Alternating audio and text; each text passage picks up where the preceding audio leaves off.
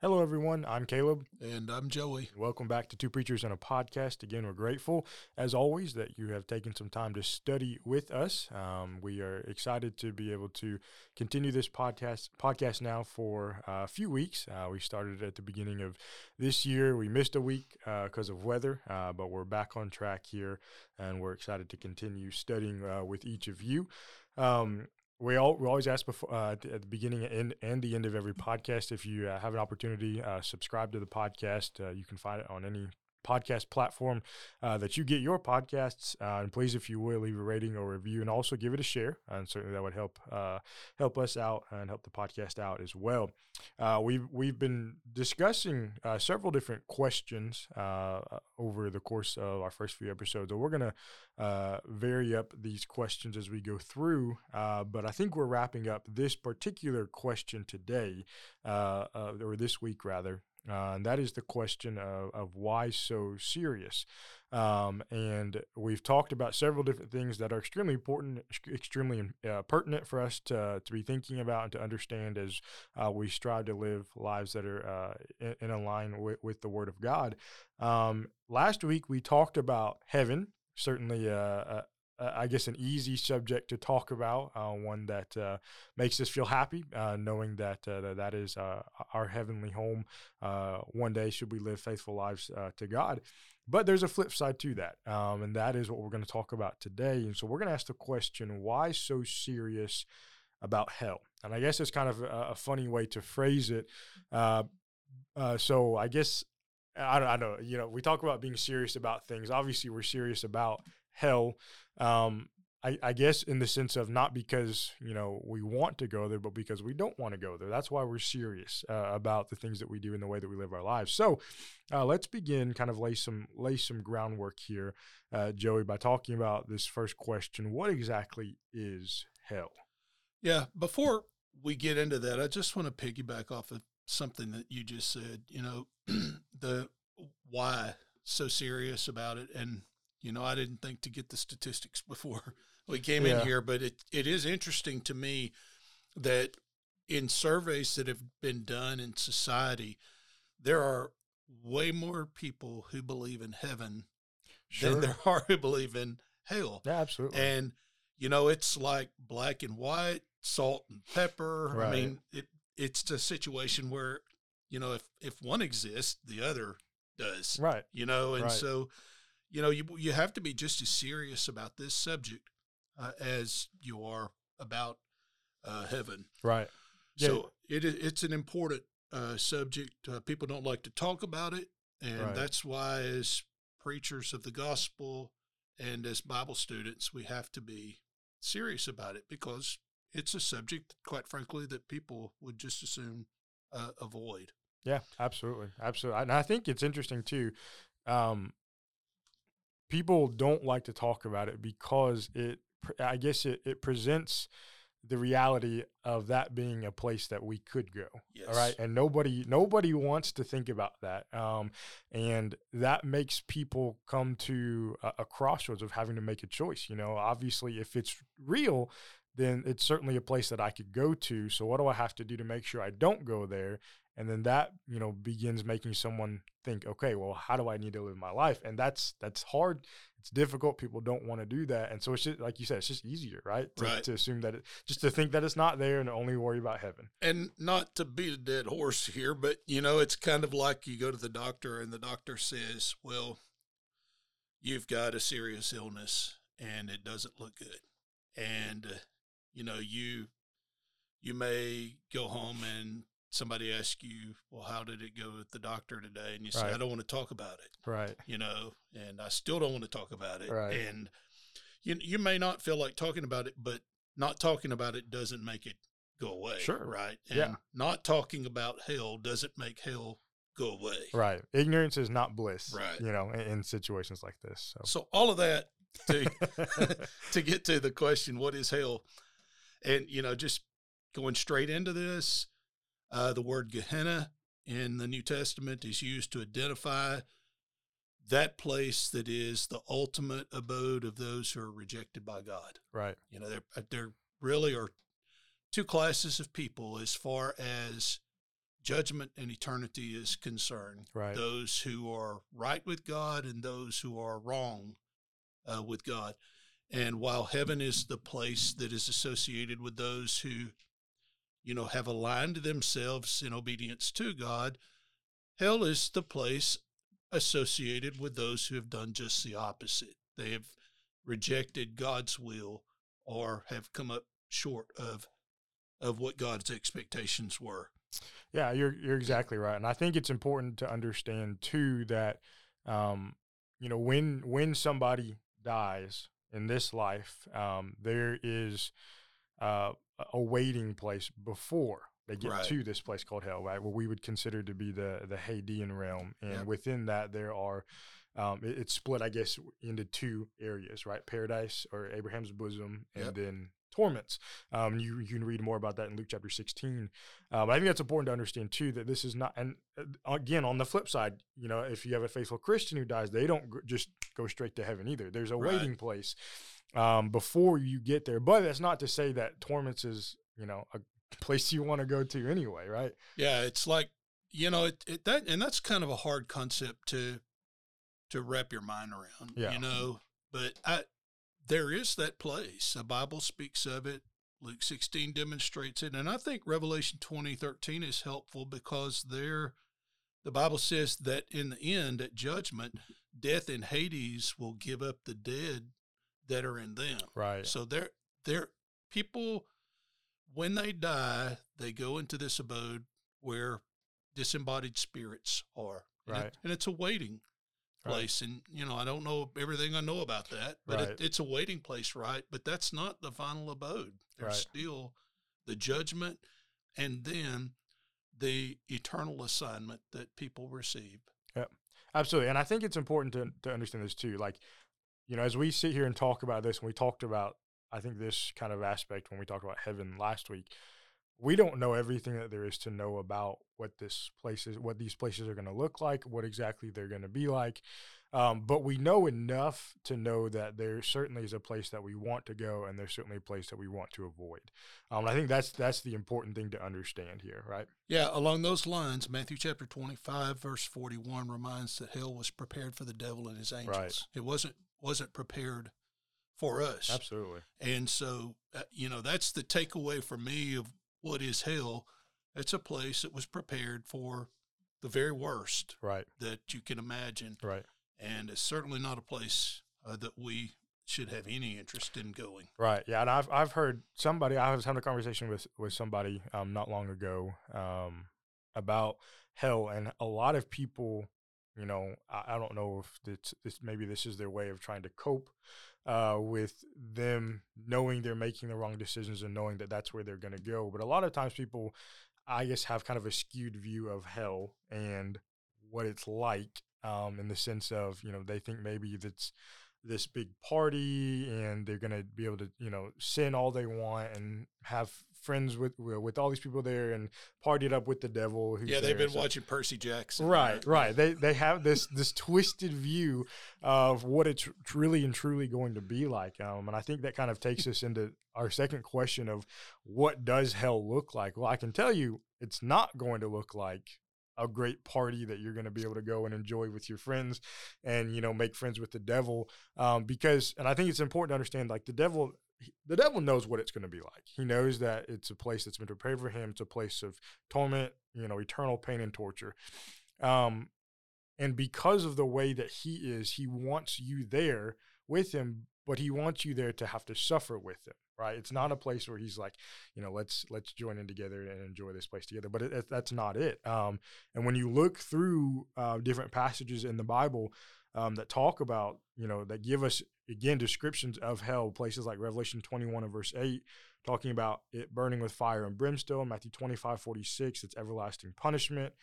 2 Thessalonians 1 and verse 9, it's everlasting destruction. Matthew 13:50 talks about it as a furnace, talks about the wailing and gnashing of teeth. Mark 9:43, a fire that will never be quenched.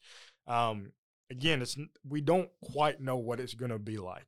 That's enough, though. Right. And that's the point. It's enough for us to know that this is not a place that I want to go. Yeah. You have stated everything essentially that I've had made note of to mention the furnace of fire. Wailing. Right. You think about someone just crying in excruciating pain. That's the sense that I get from wailing and gnashing of teeth from Matthew 13. The fire and brimstone, I think of Genesis 19 with Sodom and Gomorrah, how God rained fire and brimstone from heaven down on that place. And, that you've got similar language.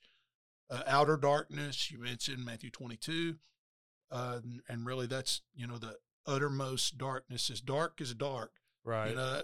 You hear people talk about the thickness of, darkness, that it's just horrible language intended to demonstrate how horrible the place is. But I think the most telling word in all of the description of hell that there possibly could be is the word everlasting.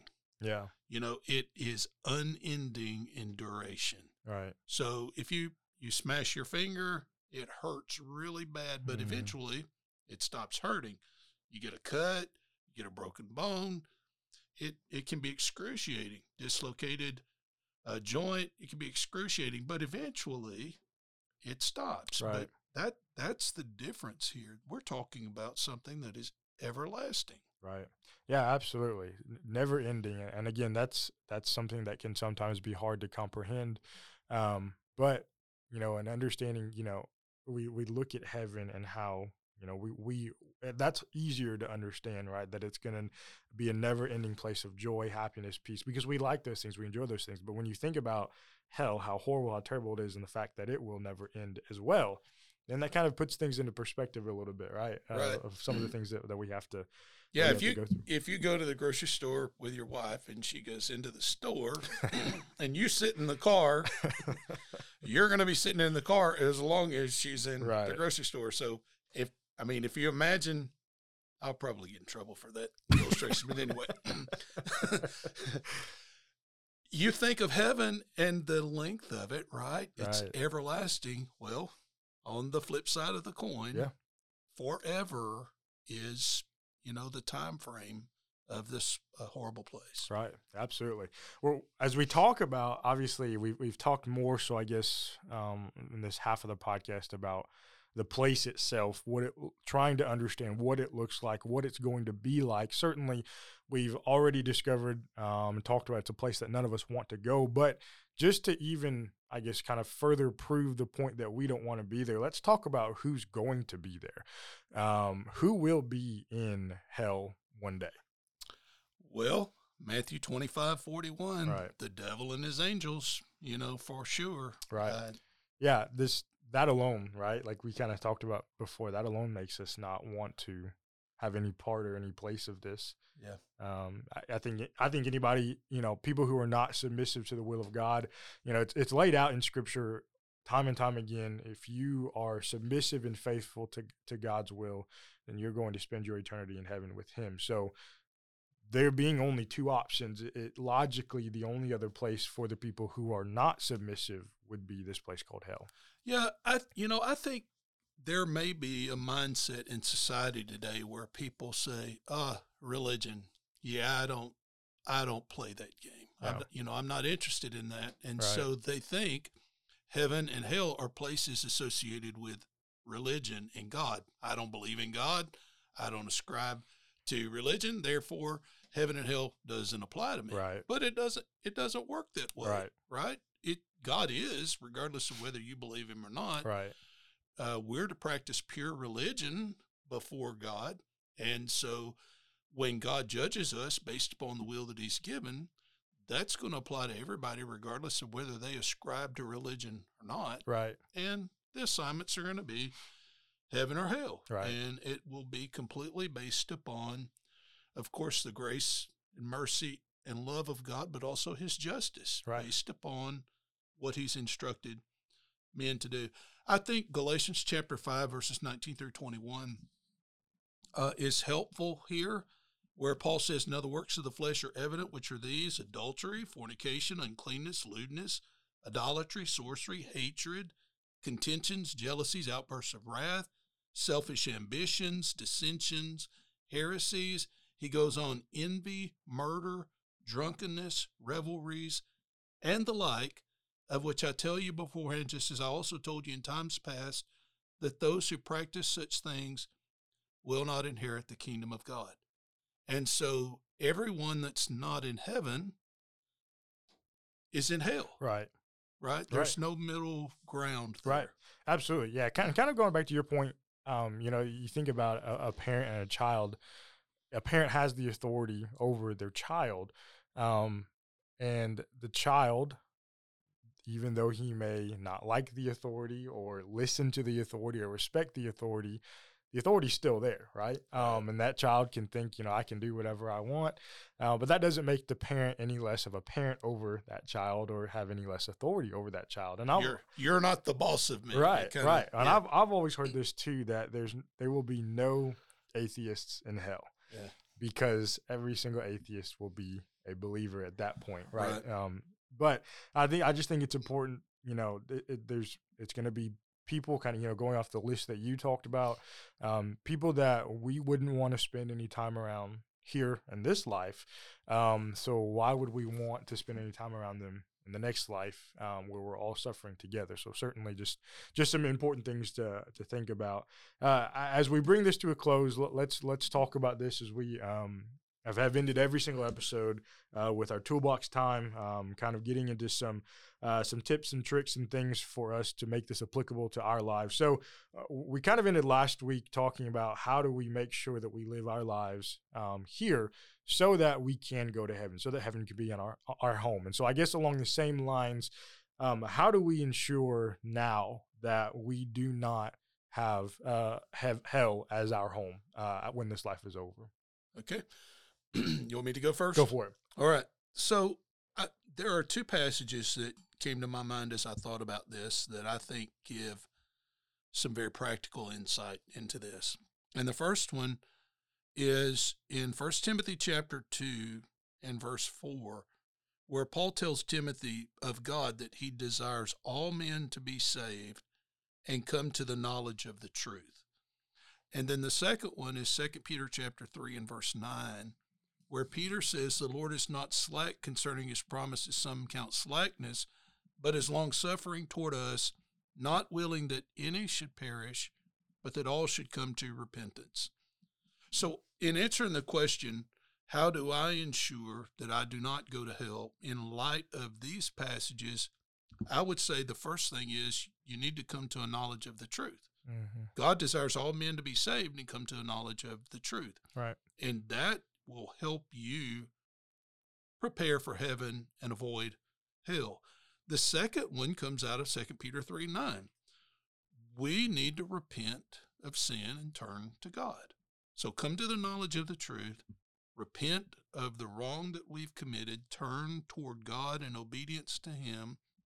And then I would throw in Matthew 25:46, which we've mentioned already, where Jesus says the righteous will inherit eternal life. So right-doing people who align themselves with God, who are willing to repent and turn away from sin based on their knowledge of truth, are people who have charted a path toward heaven. Right. Yeah, absolutely. I think, when you live your life in a way of preparation for heaven, you are, just by default, automatically prepping yourself to not go to hell. So it's not maybe necessarily, how do I live my life so I don't go to hell?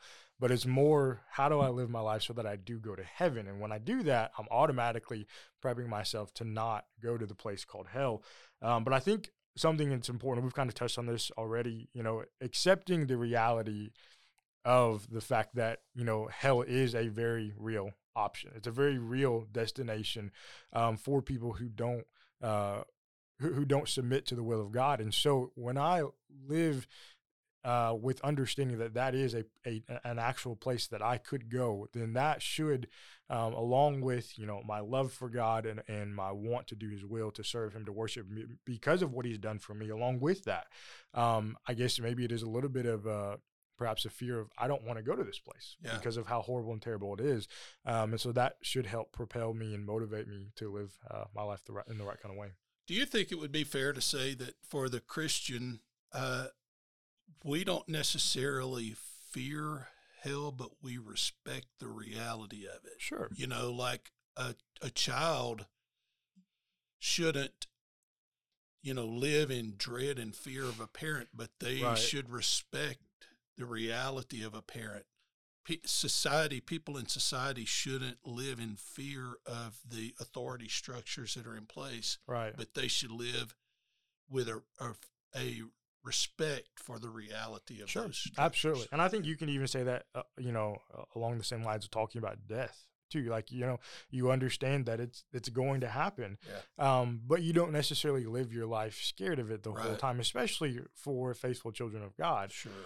So you understand it's going to happen and you respect the fact that it will, but you allow that to also shape the way that you live your life going forward. So, talking about hell is not easy. It's not fun, but it's certainly important to do so. And when we talk about it, I think it helps us remember how horrible and terrible it is, but also how great heaven is going to be. And certainly that is our destination of where we want to go, and in ensuring that we live our lives in such a way to make that become a reality for each of us. So we're grateful that you were that you're with us for this podcast, Joey. Thanks for hopping on today and talking about this subject.